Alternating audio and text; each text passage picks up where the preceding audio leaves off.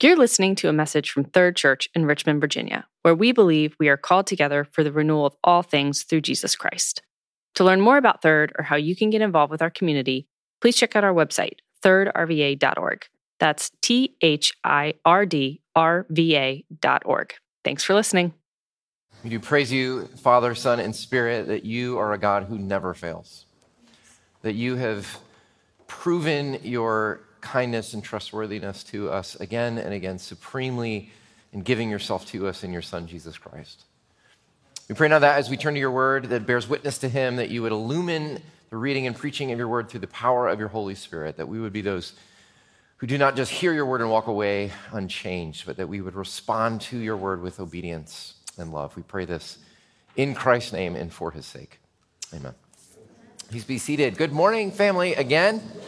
Great to see you. For those of you joining us online and anywhere else, we're grateful that you're here. We are in a sermon series on this season of Easter. Happy Easter, by the way, sixth Sunday of Easter, in which we are going deep into our resurrection hope. The resurrection of Jesus Christ from the dead is an event that Christians believe has radically changed the universe, past, present, future, that its repercussions extend to the ends of creation and encompass all of life. And so we're trying to explore the powerful implications of the resurrection in this season of Eastertide. We've looked at how the resurrection changes our experience of suffering. We've looked at how it is the catalyst for personal change. Today we're looking at something that actually the New Testament spends a lot of time talking about, and that is how the resurrection means hope for our bodies, hope for our physical bodies. So let's read. If you have your Bibles, you can turn to 1 Corinthians 15. I'm going to be reading selections from verses 35 through 54. This is a pretty long and complicated passage, and we're going to try to understand it a little bit better today. And if you have time later, I'd commend you to read the whole chapter. So hear God's word, starting in verse 35. But someone will ask, how are the dead raised? With what kind of body will they come? How foolish! What you sow does not come to life unless it dies. When you sow, you do not plant the body that will be just a seed, perhaps of wheat or something else, but God gives it a body as he has determined, and to each kind of seed, he gives its own body. Now look at verse 42. So will it be with the resurrection of the dead. The body that is sown is perishable, it is raised imperishable. It is sown in dishonor, it is raised in glory. It is sown in weakness, it is raised in power. It is sown a natural body, it is raised a spiritual body. If there is a natural body, there is also a spiritual body. So it is written, the first man, Adam, became a living being. The last Adam, a life-giving spirit. The spiritual did not come first, but the natural, and after that, the spiritual. The first man was of the dust of the earth, the second man is of heaven. As was the earthly man, so are those who are of the earth. And as is the heavenly man, so also are those who are of heaven. And just as we have been borne the image of the earthly man, so shall we bear the image of the heavenly man. I declare to you, brothers and sisters, that flesh and blood cannot inherit the kingdom of God, nor does the perishable inherit the imperishable. Listen, I tell you a mystery. We will not all sleep, but we will all be changed in a flash, in the twinkling of an eye, at the last trumpet. For the trumpet will sound, the dead will be raised imperishable, and we will be changed. For the perishable must clothe itself with the imperishable, and the mortal with immortality. When the perishable has been clothed with the imperishable, and the mortal with immortality, then this saying that is written will come true: death has been swallowed up in victory. People of God, this is the word of the Lord. Every so often when you're on the internet, you'll see an article that's something about like 100 things to do before you die, or 50 places to visit before you die, or 100 foods to eat before you die. And there's always lots of very interesting things on the list. Makes you feel like you desperately need to go shark cave diving, or spend the night in an igloo village, or eat a sea urchin, or something like that. But I think as fun as some of these lists are, I think what the trend reveals is a great concern that is true for many of us, and that is that life is so painfully short.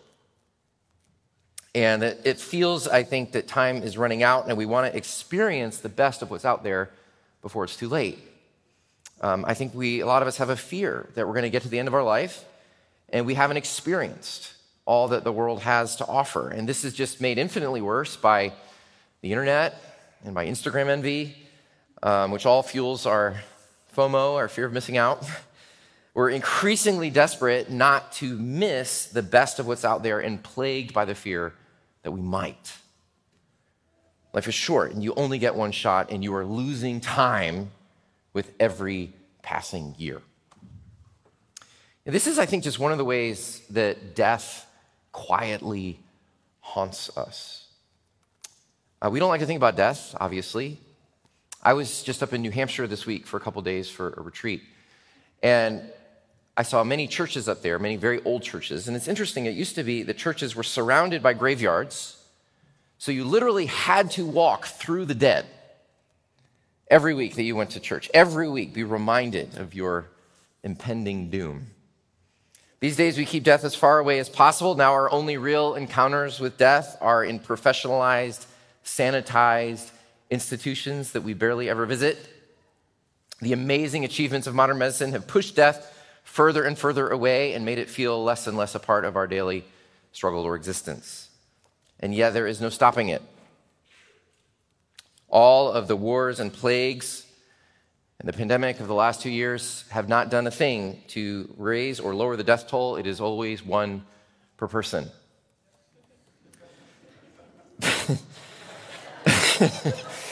Bill Bryson, the essayist, writes, "There are thousands of things that can kill us, and we escape every one of them except one." I don't know if I'm just weird. I probably am. I know I am weird. But I don't know if you ever do this, but sometimes I just look at my hand and I think about the fact that one day this hand will be lifeless. That the nails will turn purple, the flesh will erode, that this will be the hand of a skeleton. Is that weird? Yeah. Aren't you glad you came today? I am only naming what is true, and yet that we all repress. Sorry, kids, to freak you out there. And yet it fuels our anxiety to not waste any time, to make the most of our time. If time is running out, we only have one life, and it's just too short. And yet, the shocking, unbelievable hope of the resurrection of Jesus from the dead is that all of this is wrong. That yes, you will die and your body will decay, but your skeleton hand will be re-enfleshed, remade, transformed. That this 80 to 90 year lifespan is not the only life you have. That there is so much life, so much world, so much possibility for the future, that when you die, you have only just begun. This is what we mean when we say in the Apostles' Creed, I believe in the resurrection of the dead. We're not talking about heaven. We're not talking about immortality of the soul. We're not talking about spiritual survival. We are talking about Jesus' defeat of death itself. That you will be risen from the grave, clothed with a transformed body, living forever in a resurrected earth. That is the Christian hope. Do you believe that? So let's unpack that, okay? Let's ask a few questions about this shocking passage. First, what are we talking about when we say the resurrection of the dead or the resurrection of the body? Well, let's look at 1 Corinthians 15 for a moment. The chapter opens with Paul defending the resurrection of Jesus from the dead. This is actually the most magnificent defense of the resurrection in the whole Bible. Paul is very keen to defend the literal resurrection of Jesus. He says, what I received, I passed on of first importance, that Christ died, he was buried, he was raised on the third day according to the scriptures. What he means is that when we say Jesus is risen, we don't mean that Jesus' spirit lives on. We don't mean that his memory is in our hearts like Elvis or something. We mean that literally Jesus rose with a transformed body and a reconfigured existence, and that even when he ascended into heaven, he did not shed his body like a space shuttle sheds its booster rockets, but that he now is in the presence of God in heaven, that's the place where God lives, with a full, solid, and fleshed body, reigning and promises to return in bodily form for us. That's what we mean when we say Jesus is risen. But about a third of the way through the chapter, Paul makes a shift from talking about Jesus' resurrection to talking about our resurrection. He begins to say and argue that if you're united to Jesus, the same thing that God did for Jesus, he's going to do for you. And so just as Christ triumphed over death, so you too will triumph over death. Just as Jesus rose from the grave, so you too will be raised from the grave. Just as Jesus was given a transformed body, so you will be given a transformed body. He uses this metaphor of first fruit. He says in verse 20, but in fact, Christ has been raised, the first fruits of those who have fallen asleep. So we talked about this a few weeks ago. Just like, the first tomato in your garden signals the coming multiplicity of tomatoes, hopefully. So the resurrection of Jesus is the first crop that will be the ultimate resurrected family.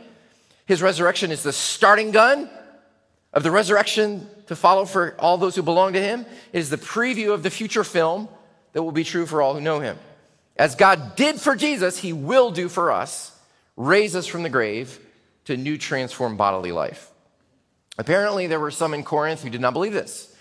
They were deeply affected by a Greek philosophical idea called Gnosticism, which sees the body as bad and the spirit as good. Matter is evil, and yet the soul as holy. And they were teaching that when you die, your body, you shed your evil body, and your soul goes away to some glorious heavenly place. Now, unfortunately, this philosophy infected the church, and Paul is emphatically writing, no, our Christian hope is not our souls drifting away. The Christian hope is about the body, that our physical bodies will be transformed to be like his. So he writes in Romans 8, if the spirit of him who raised Jesus from the dead dwells in you, listen to this, he who raised Christ Jesus from the dead will also give life to your mortal bodies through his spirit who lives in you. So when you trust in Christ, God takes the spirit of the resurrected Jesus and deposits him in you. And so now it's almost like, to use a sort of a crude analogy, it's like you have new creation software in an old creation hardware, right? But one day, he says, that new creation that is in you already, that old body will be given a new creation hardware, and that your body will be transformed and renewed and glorified as Jesus's is right now. This is what we're waiting for. God has not saved us in order for us to one day escape our bodies, but to redeem them. Well, what does that mean? Right? What would our bodies be like? Does that mean you'll finally get the six-pack that you've always wanted and not have a receding hairline and have the chin structure you always hoped for? Well, no. Jesus did not die to help you achieve the 21st century of Western beauty stereotypes. No. Look at verses 42 through 44. These are a little confusing, but the main point that Paul wants to make is that our new bodies will be almost radically, unimaginably transformed. That they will still have some sort of organic connection to our current bodies, and yet they will be radically different as well. Just before the service, I went outside and I was rooting around at the bottom of the tree. Some people were looking at me like I was a little odd, but I was looking for this. I was looking for an acorn. Y'all see this? Kids, can you see this? It's really small. Now, what happens to acorns? This is not a trick question, little ones. What happens to acorns when they fall into the ground and find good soil and grow? Yes, sir. What happens? It grows into what? What does an acorn grow into? Anybody know? Yes. An oak tree. Yes. In fact, have you all seen those two oak trees out front? How tall do you think they are? 100 feet tall? 125 feet tall? Right? Imagine if you had never seen an oak tree before. All you saw was this. You would never be able to guess that a 100-foot oak tree with huge limbs and beautiful, colorful leaves would come from this. So there is discontinuity between this acorn and that oak tree, and yet they have the same DNA. They're made of the same stuff, and yet there's been a radical transformation. And Paul says that's what your resurrection will be like. You'll still be you, but you, the seed that your body is right now, will be transformed into something unimaginable. Can you imagine? And the only glimpse that we ever get of this is in the gospel accounts of Jesus' own resurrection body, right? What happened to Jesus is a preview of what happened to us. And so Jesus was still himself, and yet he was different. He was transfigured. He was glorified. He could eat, drink. He made a fire. They recognized him. Apparently, you're really good at making fires with your new bodies. And yet, he could also walk through walls and disappear. He was still himself, yet more of himself. He was glorified and changed. And so, Paul says in Philippians 3, we eagerly await a Savior from heaven. See that? We're not waiting to go to heaven. We eagerly await a Savior from heaven, that the Lord Jesus Christ, who by the power that enables him to bring everything under his control, will transform our lowly bodies so they will be made like his glorious body. Paul says, right now we bear the image of the man of dust, Adam, which is frail and weak and vulnerable to disease and death. But one day we will bear the image of the man of heaven, Jesus Christ, imperishable, powerful, glorious. Right now, our bodies are tenuous. We start off weak, and we end up weak. And in between, we're weak, right? We're captive to fragility and disease. We struggle, perish, and our bodies die and decompose. And yet one day, what does Paul say? We'll be oak trees. One day, can you imagine? Can you imagine having your aches and pains and wounds and scars redeemed and restored? Can you imagine being the whole and glorious, resurrected person that God made you to be? This is your future. This is what Jesus has risen to give you. That's the end of our story. That's our hope. Well, my last question is this then. What difference does this make? Right? What difference does the resurrection of the body make for here and now? Well, let me just mention a few things. First of all, I think it clarifies our hope. Let's be honest. Hardly anyone believes this, even Christians. When you ask the average Christian, what's their hope for after death? Almost every Christian says something like going to heaven when you die. We have this idea of some cloudy place with naked baby angels where we exist forever in some wispy spiritual existence, an eternal worship service that, at least to me, sounds really, really boring. I've done a lot of funerals the last 20 years. I hear people say all kinds of things at funerals, like, John's in heaven right now, looking down on us, or Judy is dancing up there right now on her new legs, or when you look at the stars, there's Carol smiling down at you. All of these are nice thoughts, and I would never correct anyone at a funeral. That would be very rude and insensitive. I just simply want to say that they do not reflect the fullness of the Christian hope. The historic Christian hope is not heaven, friends. It's resurrection. I walked around in a graveyard this week. I like to do that. Y'all are thinking, this guy's really weird. But I took a picture of a gravestone that I wanted to show you. This is Reverend Roswell Shurtleff, who died in, what does it say, 18-something? But I want you to note what it says on the gravestone there. It says, here lies Roswell Shurtleff, who fell asleep in the Lord in sure hope of immortal life through Jesus Christ our Lord. See, what does that do? That reflects the historic biblical view of death. That death is a two-stage process, that when you die, you sleep. That's the word that Paul uses over and over again. You sleep. You enter into some intermediate state. We know very little about that state except simply that we are with Christ. This is why Paul says, I long to depart and be with Christ, Philippians 1. This is why Jesus says to the thief, today you will be with me in paradise. That means to be with Christ. That's the intermediate state in heaven. The Bible says remarkably little about this, simply that when you're dead, you're with Christ.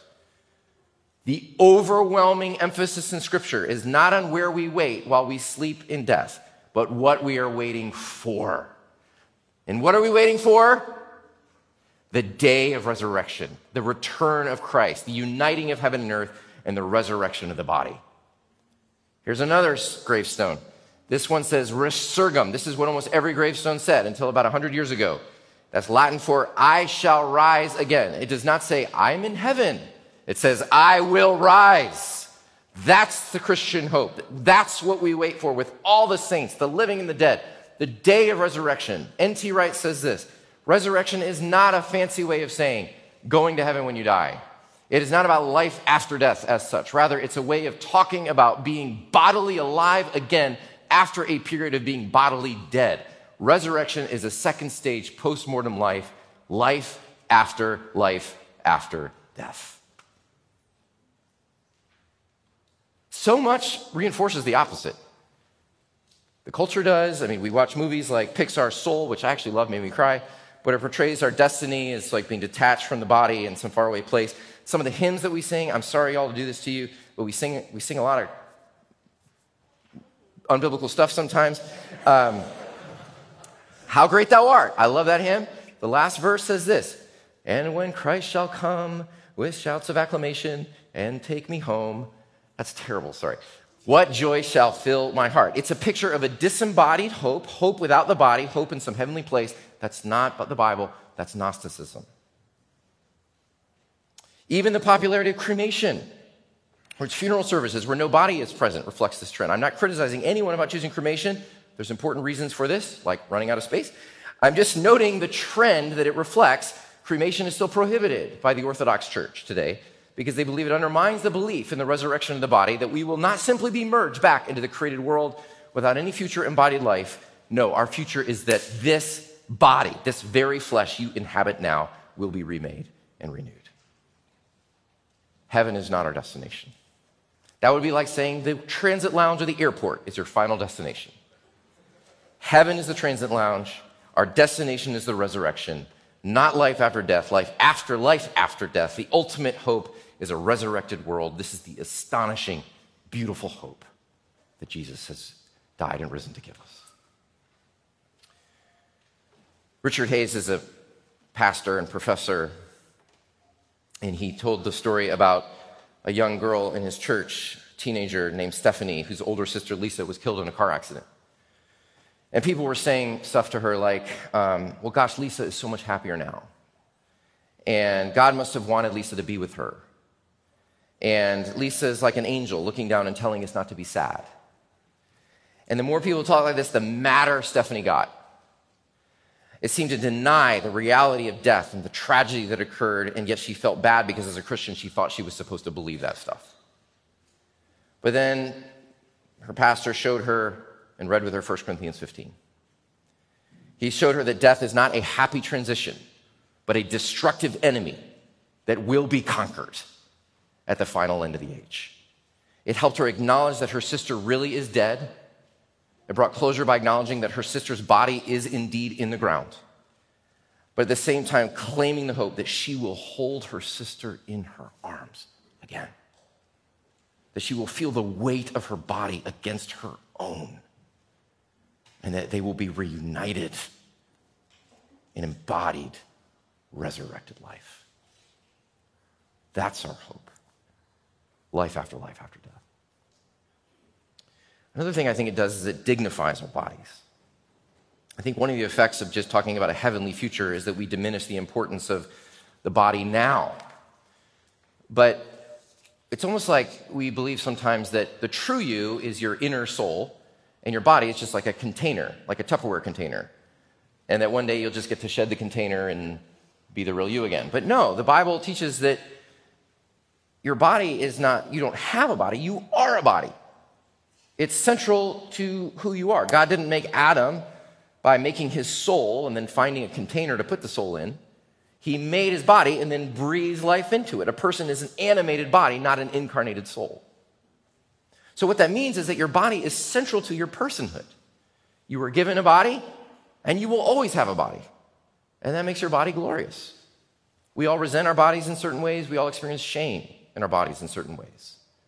But God has radically dignified your body, not just by creating it, not just by inhabiting it in the incarnation, but by promising the recreation of your body through the resurrection. Everything about you, your gender, your shape, your ethnicity, the color of your skin, eyes, color and texture of your hair, the tenor of your voice, these qualities of your physicality are essential to who you are, so much so that God will recreate and transform them in the new creation.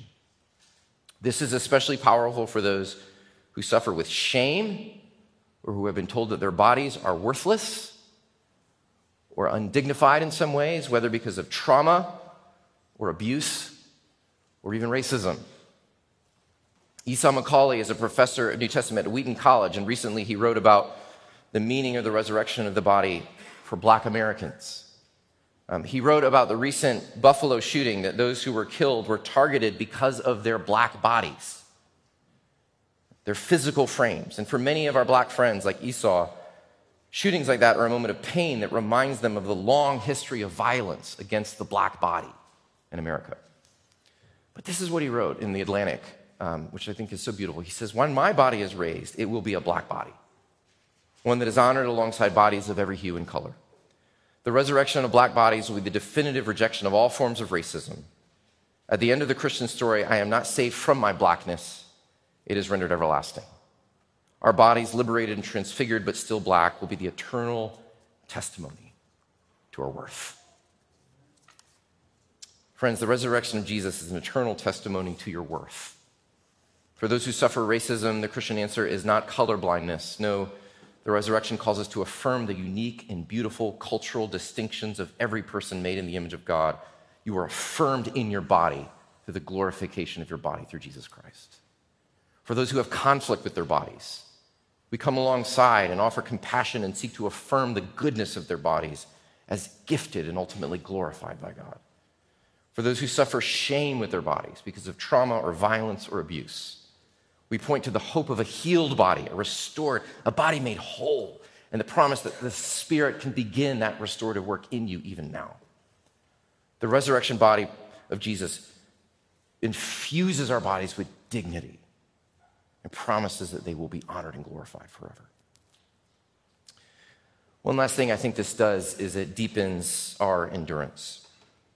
Going back to where we started, death haunts us. It's a specter over our bodies. I'm in my mid-40s now. I know I'm not very old, and yet I've noticed in the last couple of years the world is becoming too loud. I get really excited about going to bed. I find myself getting hurt a lot more, and it's not because of exciting things like getting in a Shark Tank or, skateboarding. It's because of things like sleeping or walking or sitting at my desk. Many of our bodies are marred by surgery and chemotherapy and arthritis and failing parts, failing eyes and ears and hearts. Our bodies are winding down, and it's painful. And as they do, we often are reminded acutely of how fleeting life is, that it feels like a mist or a shadow. Sometimes I look at photos of my girls when they were little, and I just sometimes start crying because I realize how quickly time is passing, and it feels lost. Some of you older saints have told, just recently a friend told me that with tears that she has lost about a dozen friends in the last 2 years. She said, when you're in your 80s, grief comes wave upon wave.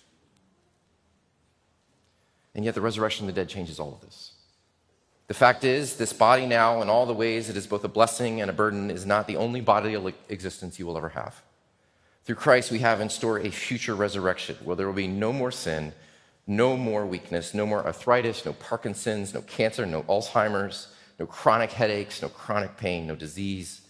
In terms of life, many of us here are past our prime, and yet our best physical days are ahead of you, not behind you. You don't need to constantly look back on past times and past glories and bemoan the limitations of age. You don't need to worry about squeezing every last drop of pleasure out of this physical life or missing out on some important experience. Gray hair, aging bodies, deepening lines, they don't need to speak to you of a past that you can't get back. They can speak of a future that you can barely conceive. The best is yet to come. The real glory days are ahead of you. And what does this do? It gives us patient endurance, that even in the season of aging, you claim hope. You can patiently endure through aches and pains, knowing that resurrection is coming. You can be grateful for the life that you have had and not grieve what has been lost because of what so much is ahead. When it's time to die, you can peacefully let go of life, knowing that there is a better bodily life ahead. And we speak hope into the lives of others, anticipating new life of the world to come. The poet George Herbert said, "Death used to be an executioner, but Christ has made him to be just a gardener." You never bury a Christian, you plant them, one day to arise to resurrected life. So friends, Christ is risen. Our hope is a bodily hope. He conquered death. If Jesus only saved our souls, he wouldn't have conquered death. He would have just ensured our spiritual survival. But by his death, he conquered death. And by his resurrection, he guarantees our own. Thanks be to God. Let's pray. We thank you, Lord Jesus, that you are risen from the dead and that you have guaranteed our bodily resurrection to come. Give us hope as we labor on in this vale of tears, and we anticipate the day when the trumpet will sound, when you will return. Heaven and earth will be merged, and our bodies will be made new. Give us hope to look to that day, and we praise you, Lord Jesus, for your conquering of death. In Christ's name, amen.